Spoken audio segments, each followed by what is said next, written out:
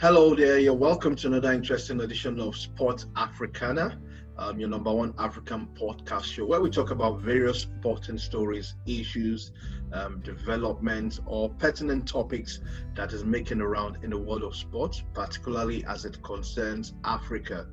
My name is Oba Adiola Amokomo. And on Sports Africana, as I've always said in time past, we like to tell our stories, celebrate our successes, and talk about some of our failures and see how we can progress or do better. Remember, you can listen to us on all the major sporting, platforms, web platforms such as Spotify, Stitches, TuneIn, Apple, Google Podcast, and many more. And just download them, and please, we really appreciate your feedback. Let us know, give us your comments, even the bad ones. We'd like to know about it as well too. Today is very, very interesting. We're going to be talking about a topic that has been quite around for a bit, and it's very, very relevant as when it comes to contemporary sport, and that is sport media rights. Yes, sports media rights. And I've got someone who I believe eminently qualifies to talk about it today. He's been around for a very long time and currently is the Vice President, Sony Entertainment, and that's for distribution section of Africa. It brings me great pleasure to introduce to you Kunle Falojo. Kunle, how are you doing? It's nice to have you around today. Thanks for joining us. Thank you, Oba. Thank you very much. Thanks for inviting me. It's a pleasure to be here. Yeah.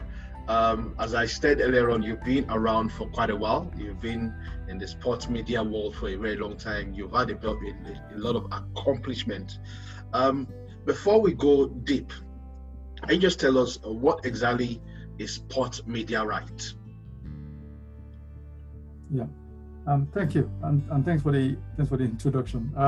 Yes, I come as a very lucky and privileged to have walked around some of the biggest media rights in particularly in football and some athletics as well, including the Olympics, the FIFA World Cup 3 times, I think 2006, 2010, 2014. I think I was fully involved in the acquisition and distribution of those rights and then exploit of the rights as well. The English Premier League, UEFA Champions League, as well as La Liga, Europa League, all that. So media rights really is simply the rights that are granted or that are made available by the owners of the property. I mean, so you have a football event, and which primarily is going to be available not just at the stadium for spectators, but also outside that. So all the rights that are available, whether they're on demand, whether they're linear, whether it's for television, whether it's for radio, whether it's for internet exploitation, whatever it is, these are the media rights. So what we're talking about then is how those rights are governed or determined, and the rules that guide them and how they are commercialized, really. As you know, I mean, the sports events have grown to the level they've gotten to now from where they were before because of the amount of revenue that media rights are able to get. I mean, the FIFA World Cup, for instance, is now, regardless of the country being played at, generates $3-4 billion during that year. Most of that comes from media rights. So that's kind of what it is, really. Wow. So basically, from there's what a lot to unpack there, but it's just to give you a quick overview of those rights. Wow. So basically, from what you just said, money is involved in absolutely. It's all about money. Right. Talking about media rights, and I would use the Premier League as a case study in this question before we begin to take our journey backward. The Premier League is one of the biggest exports from the English Football League, and it started way back in 1992, and it's one of the leagues that is being watched across the globe today. So, talk us through. In the UK, for example, the media rights for the TV broadcast is I think it's between Sky and BT Sports, and recently Amazon Prime. That's on online platform. Now,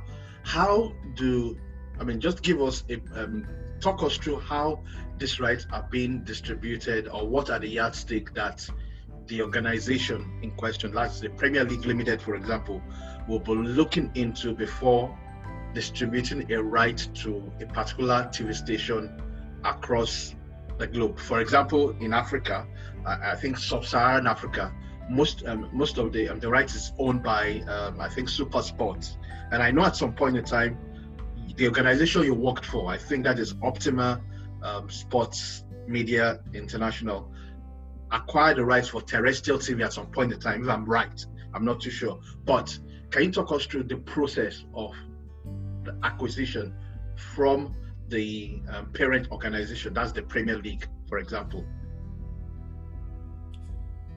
The way it usually happens is, it might differ slightly from organization to organization, but the methodology is always kind of similar. Premier League, what they actually do is the cycle of rights is usually about 3 years. So every 3 years they put out a tender, and then the tender would define the package of rights, and so in some cases they might define the package of rights and say, you know what, we only have pay TV rights, and technology and advancement have also kind of altered that as time. For instance, up until about 2006, there were no specific OTT rights included in the Premier League. And what is OTT rights? OTT is over the top. Anything that is not linear. Okay. And that's not regular TV transmission. So Okay. whether it's being seen via internet most of the time. As internet grew and advanced, that became a major platform as well. So it required now for those media rights to be carved out. And also, in fact, as time went on, with advancement in mobile phone, they started even creating mobile clip rights, for instance, but they realized that was also important. They started creating internet clip rights, internet playback rights. So they will look at all the available opportunities for those pictures or images from the Premier League to be made available, and then the Premier League will kind of look at, okay, you know what, this year these are the package of rights that we have. So it might, for instance, say we have one package which will be available for pay TV. Usually pay TV rights are always most expensive because of pay TV, and they usually have almost 100% of all the rights to everything that's available. And then in some cases, they might now make limited rights available for free to air. In this country, because of the peculiar nature and because it's being played here, you have the blackout at 3 p.m. So usually until the COVID, of course, no matches played at 3 p.m. have been available on TV. This was kind of to protect spectators coming to the stadium. So this is why the broadcasters determine a lot of times, the main broadcaster like Sky was until BT came along, determine a lot of time how the matches are kind of played. So that's why you have Super Sunday matches played certain times. You look at the quality of matches that are played at Super Sunday as well. They're made for broadcast. That's why like that. Then you have matches played at 5:30 p.m. and then some at 12. Those are the ones that are shown on TV. You can look at those matches. It's going to be blockbuster matches. It's going to be usually top 6 matches. And look at 3 p.m. matches. You see that most of them are not the biggest draws. So that's why at that time, those matches are kept off TV. This is all to protect kind of the interest of the broadcast rights. But at the end of the day, it is the broadcast rights that is actually funding the Premier League. Look at it, the amount of money that's coming from broadcast rights. So what they do is, going back to your question, So they would have decided the best way, and please, this is not just commercial, but to also make sure that one, the clubs are getting fair representation, the matches are getting a good amount of coverage across the world and in the UK, and taking also cognizance what's happening in the UK at this time. So they use that to kind of create the package of rights, and then this is a tender is issued, and then broadcasters are allowed to kind of tender and kind of tell the Premier League, we want these rights, we can afford it, this is what we're going to do with it. On that basis, Premier League will look at the best bid, and the best bid wins, and those rights are awarded. That's kind of, in a nutshell, how the rights are awarded. So let's look at Africa now. If you in sub-Saharan Africa, apart from the northern part of Africa, the main right of Premier League, for example, is Super Sports, so which is being shown in Nigeria generally. Why is it that?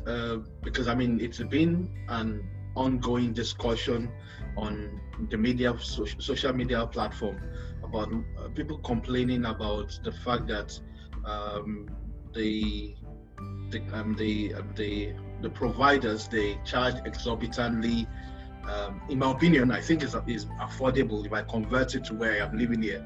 But obviously, we have to speak the language of those living there. There is this complaint about, because of lack of competition, they are monopolizing and exploiting the system. And there is the discussion of why there's, using Nigeria as a yardstick now, why there isn't a local or indigenous satellite provider or service provider to air some of these Premier League games. Those are the discussions. I know recently the federal government in Nigeria have put some sort of clamp down, but can you explain the reason why Super Sports is monopolizing the system, the Premier League rights at the moment? I don't think monopolizing is the right word to use. I don't think it's fair on them. Remember to say they're monopolizing the rights. I think they've invested in the rights, and if you're looking at Nigeria particularly, it wasn't the first time. I mean, we've had High TV win the rights before. Yep. And we've had Gateway. Remember Gateway won the rights, even Pan-African. Gateway TV came along briefly. I mean, the thing is, they've, at the time when nobody saw the value in those rights, they did, and they made the early investment. And the Premier League, in their wisdom, created a package of rights that they could afford. I mean, pay TV itself, by the nature of it, needs you need, in order for it to succeed, you usually need some proprietary rights. Otherwise, you are not able to convince people to kind of subscribe. You are not going to attract premium subscribers if you don't have premium rights. I mean, that's how it is all over the world. Sky had the premium Premier League rights for a long time. The difference, though, is that in the UK, for instance, you can also get Sky on Virgin. You can get certain channels of Sky on Virgin, pay extra for it, which is what you don't have elsewhere. So maybe that's what needs to be done. Maybe it needs to be adjusted so that people, other kind of pay TV providers may be able to maybe have SuperSport 3 or 4 or 5 or whatever it is available on their platform as well. But I don't think it's fair to say, oh, they monopolized it. I mean, it's not their rights. They've been able to pay for it and afford it. And to be fair to them, High TV got the rights, didn't survive for whatever reason. I mean, ITV practically kicked them out. So at the time when ITV, I mean, it's also in the interest of the Premier League that there are other people who can afford the rights. It is in their interest. I mean, so if there are other, for instance, now, what they are earning in the UK is gone up almost 60% because of pandemic. BT being involved. Well, the BT being involved. I'm going back to when BT came on. Okay. So because that opportunity is there, it keeps the competition high. It keeps the value high. Now, if Sky was the only one who could afford it, the Premier League won't be where they are. And then also, instead of viewership, you now have a more diverse viewer audience as well. Because so it's not in the interest of the Premier League to keep it monopolized, but also it's in their interest at the same time for SuperSport or whoever it is to succeed, so that they can keep paying. So there are two kind of point of views there that you can look at. So I don't think they've monopolized it. I think they've taken advantage of the situation, as any business should. I think they've done a good job of it. They've made it work, and I think they deserve the returns they're getting at the moment. And the door is never closed to anybody who is able to compete with them. The door is never closed, but you just need to do your books, make sure the business dynamics that you're trying to exercise makes sense. If it doesn't, you would have yourself to blame. Like one broadcaster said to me many years ago, said the mortuary is littered with the bodies of people who have tried and failed at pay TV. So right. I don't know whether that answered your question, but I don't think it's monopoly. I think it's just the fact that they have the early adopter kind of advantage, and we've not had a serious contender take them on. I mean, when I said monopolize, obviously because they are the major players, and for you to monopolize something, you must have invested in that system. So which they've sort of had, but obviously, I'm just sort of echoing what I see on the social media space. Now, so now, which now leads me to the next question.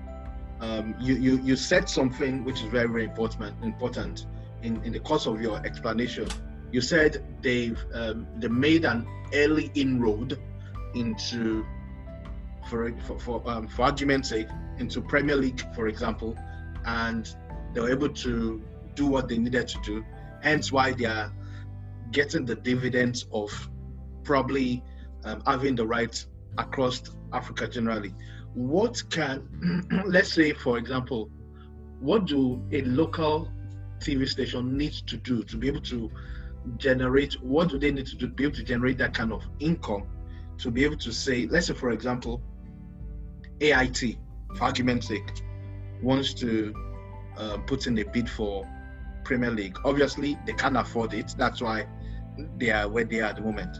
But for a local station... I didn't quite... Yeah, the thing I didn't quite say, I didn't finish it, I wanted to say. So remember that I'm kind of say, I'm proud to say that I'm one of the people that I was in the meeting when it was decided, when we went back in 2006 to kind of lobby the Premier League to allow additional kind of broadcasters, to additional licensees. And what they did then was they changed the packages of rights, and they created what they called the package C back then. So that the package A, which was all the matches every week, every single thing, every single right, every single program that comes with it, every single ancillary rights, that's package A, and the main package, and that's also allows you to do pay TV. And then the package B, which also allows you to do pay TV, but doesn't have all the rights. I think you have 3 matches or 2 matches a week, and then there was a package C, which was created because of our lobby, which was the free-to-air rights. Okay.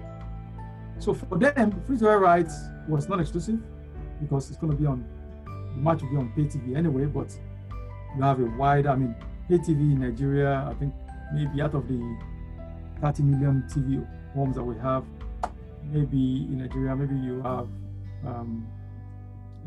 3 million homes that are pay TV, and of that maybe that 1 million is only is Mnet, is DSTV. So in terms of, so there's still a lot of ground to cover.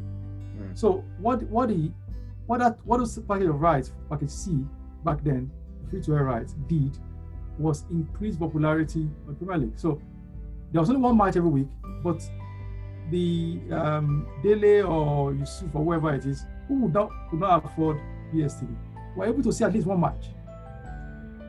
Are able to experience the quality of the quality packaging of the Premier League, and also see highlights.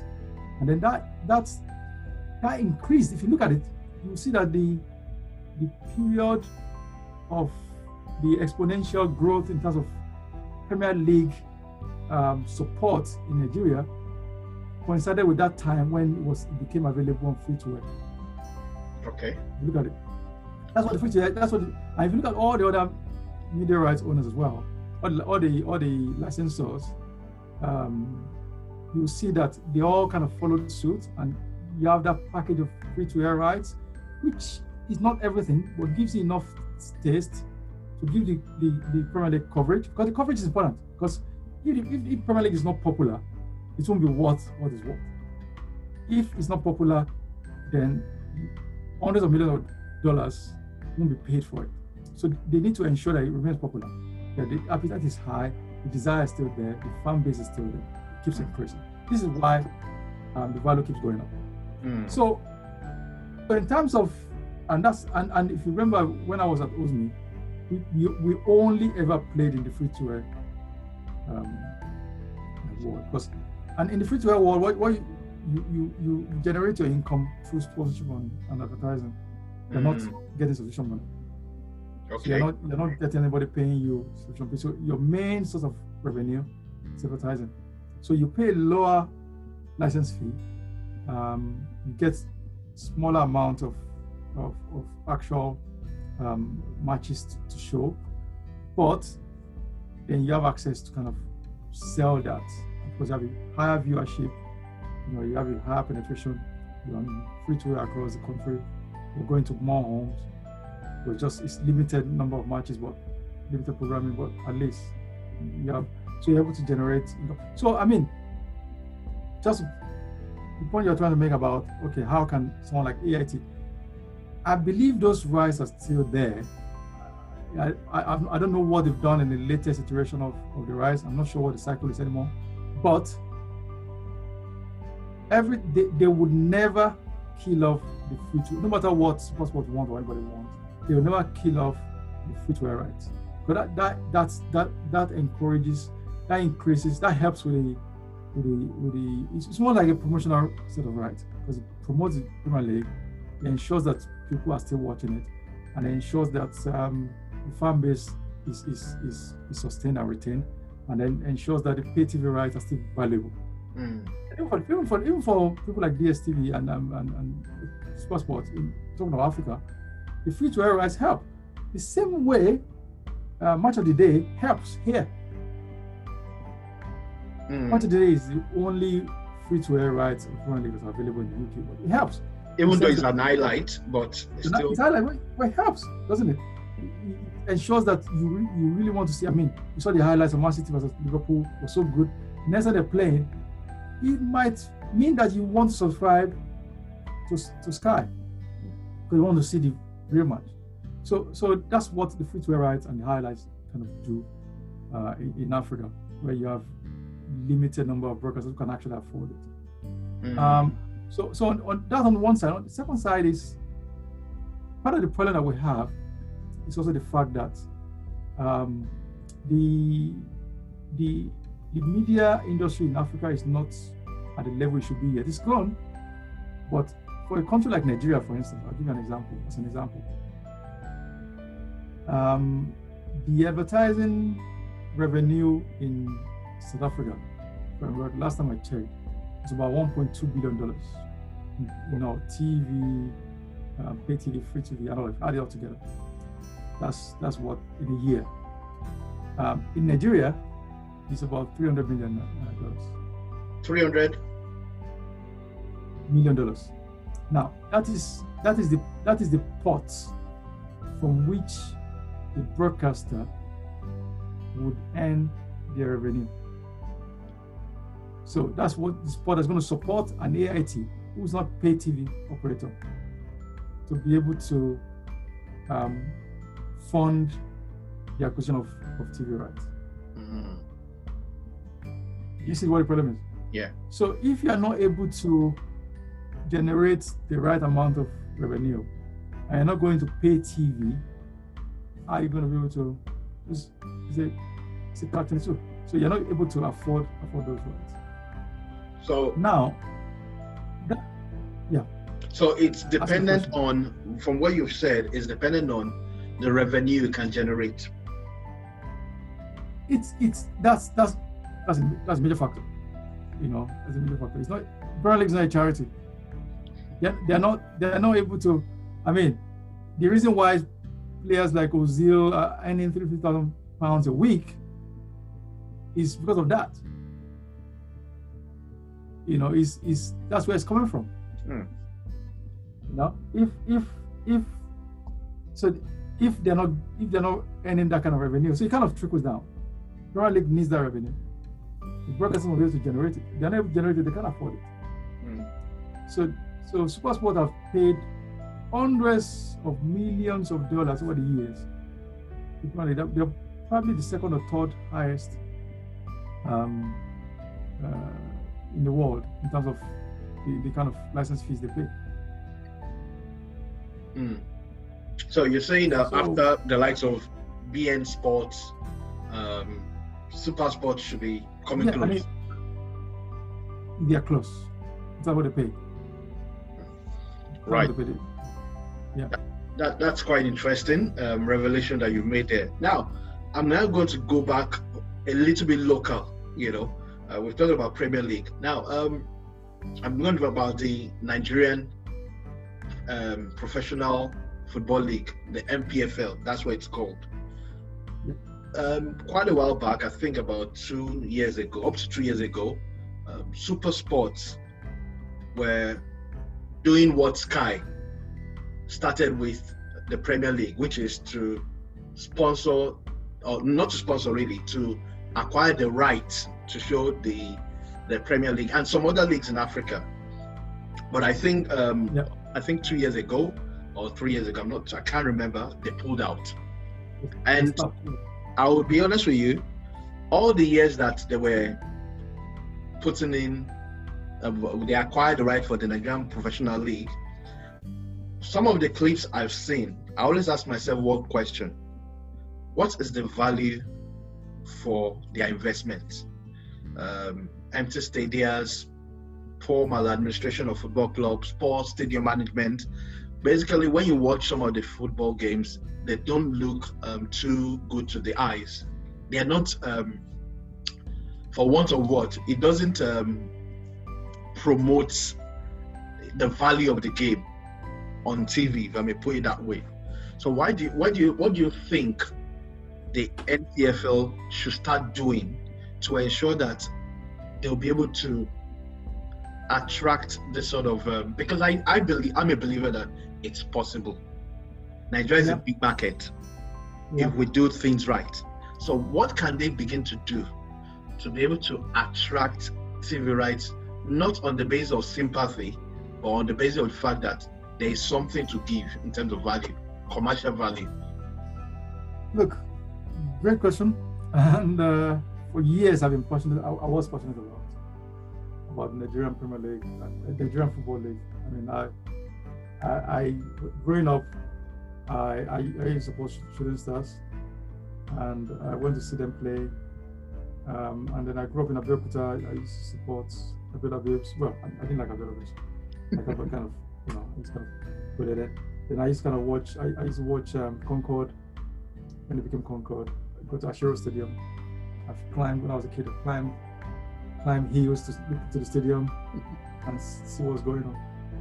And I remember in those days, in the early 80s, mid 80s, if you're playing the FA Cup in Lagos at 4 p.m., by 12 noon, the stadium is jam-packed. and people come. I mean, if someone like Ranchers Bees or whatever is coming from the north to come and play in Lagos, people would have traveled down for Saturday. So we love football. That's no doubt about that. I mean, otherwise, we're talking about how valuable the Premier League is, how many people kind of define themselves by how they support the Premier League. We know all that now.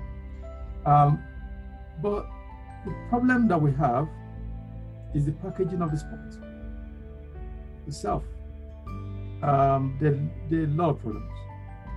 I mean, the Premier League, the Nigerian Premier League needs to be redefined. There needs to be a lot of support. I think there's so many problems. Is it the fact that state governments own some stadiums, some clubs are not being run properly?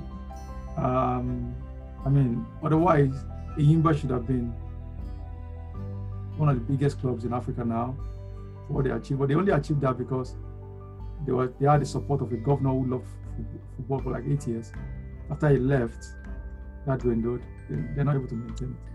But if this club was being run properly, it's an independent club, like other clubs all over the world should be run, we won't have that problems.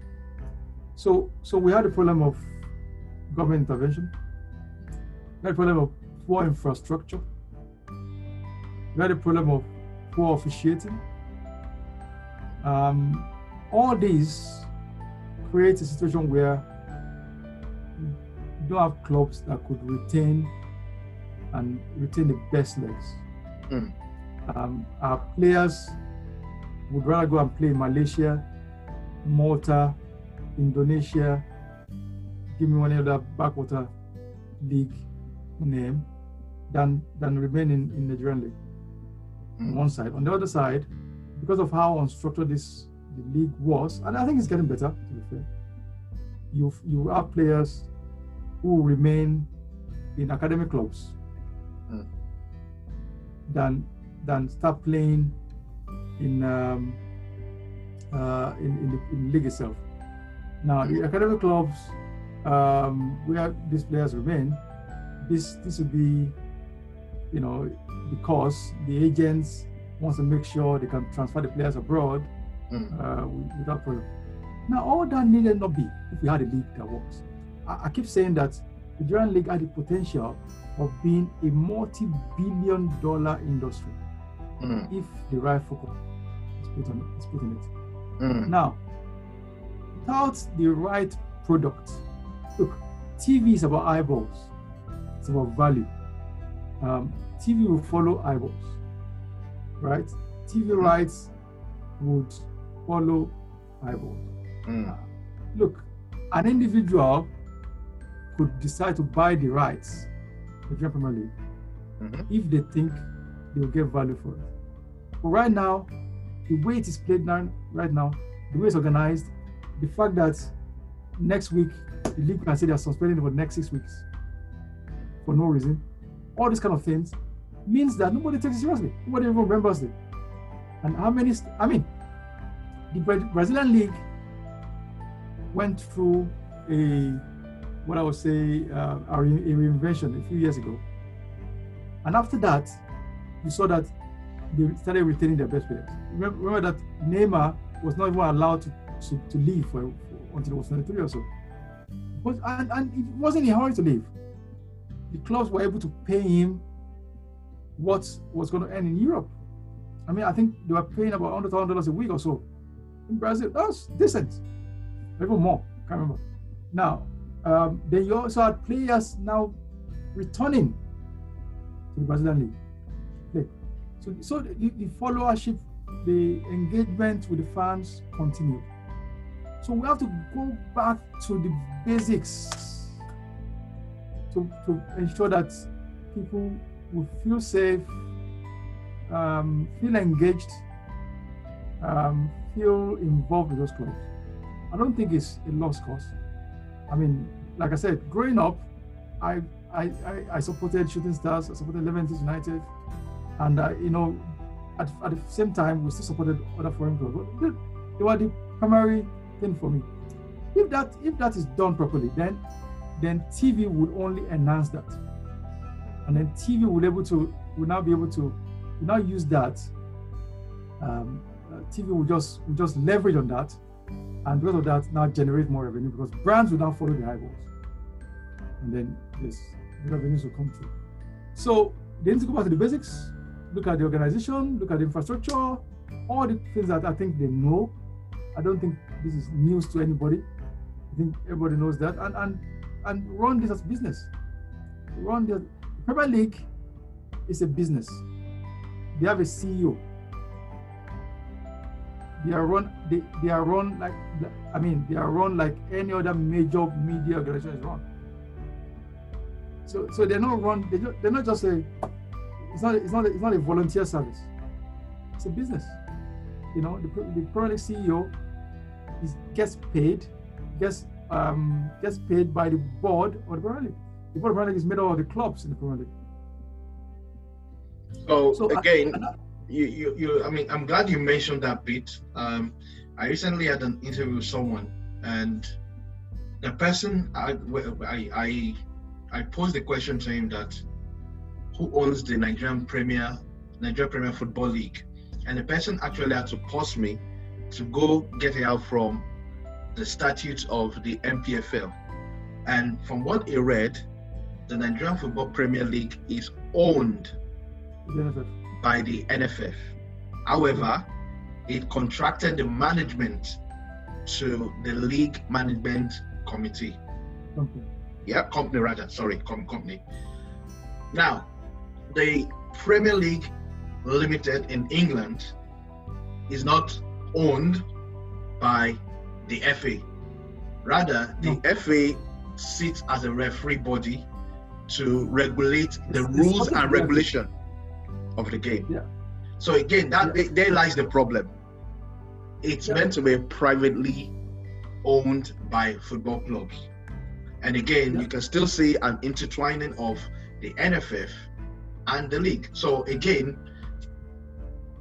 here lies the problem, which I think would sort of hinder development, because I am an advocate of private ownership. When I mean private ownership, I'm not just talking about. That's the only way. That's the only way.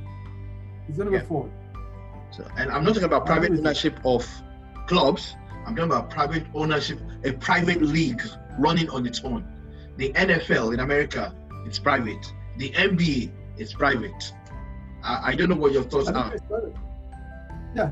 Look, I agree with you completely. I think that's the only way. That's the only way the league can fulfill its potential. It's got to be private. It's got to be out of the clutches. But that's where they can now manage their funds, and they don't need to rely on the government. It can be a business run for profit, and then they will do the right things, put the right things in place, ensure the right environment, the right atmosphere for private clubs to also succeed, and they will definitely, by all means, be regulated by the Nigerian Football Federation. Every bank is independent, right? Yeah. But they are also subject to the central bank. Yeah. Central bank don't own them. Yeah. But they cannot operate properly without the central bank saying, bank can shut them down. So you can have that. You can have the NFF as the regulatory body, but they must operate independently. Yeah. And each of the clubs must also operate independent of government intervention or government involvement. No one can have a share, but it must be run by the board that is independent. So this is when we can get the best, and then they'll make the best decisions. They'll make rational decisions. They'll make business decisions. They'll make commercial decisions. Because they'll make it because they say, if I spend 2, I must earn 4. Otherwise, that's commercial decision. They're not doing it for sentiments or because of a political ambition. No, you're making commercial decisions. And then when you've done that, and then the football club should be more than just, a team. Each Nigerian Premier League club should represent their area, get involved in society, get involved in the community, do all that, and then so that they can now they have to have an ambition of having a strong fan base who see the club as theirs, who own the club. So this is because it's their money that will be the first level. They are paying week in and week out to support them. This is the first level of revenue. It is when that is in place that you can have a decent club. A decent club can retain decent players. When you now have that, you have a decent league. And then that decent league can have a good coverage on television. And then when you have good coverage on television, you attract even more money. And it is change. This is how it's going to work. I mean, the South African Premier League don't have the best players in Africa, but they're the best league in Africa in terms of organization, in terms of viewership, in terms of spectators. It's not the best, but in Africa it's one of the best.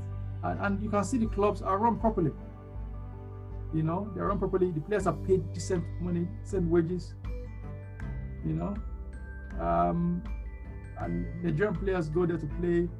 You see, most of the South African Development Area countries, they all have players who play in the South African Premier League because it's well run, it's decently run, and that's why it's the South African Premier League, right? It's very valuable to sports. But there's a strong. I mean, if Orlando Pirates and Kaizer Chiefs are playing, it's a shutdown. It's a shutdown. It's one of the biggest derbies in the world. You know. So I mean, we have a lot. Why it's painful when it comes to Nigeria is the potential is huge. We just haven't learned to actualize that. Right. As we begin to kind of round up now, so what do you think?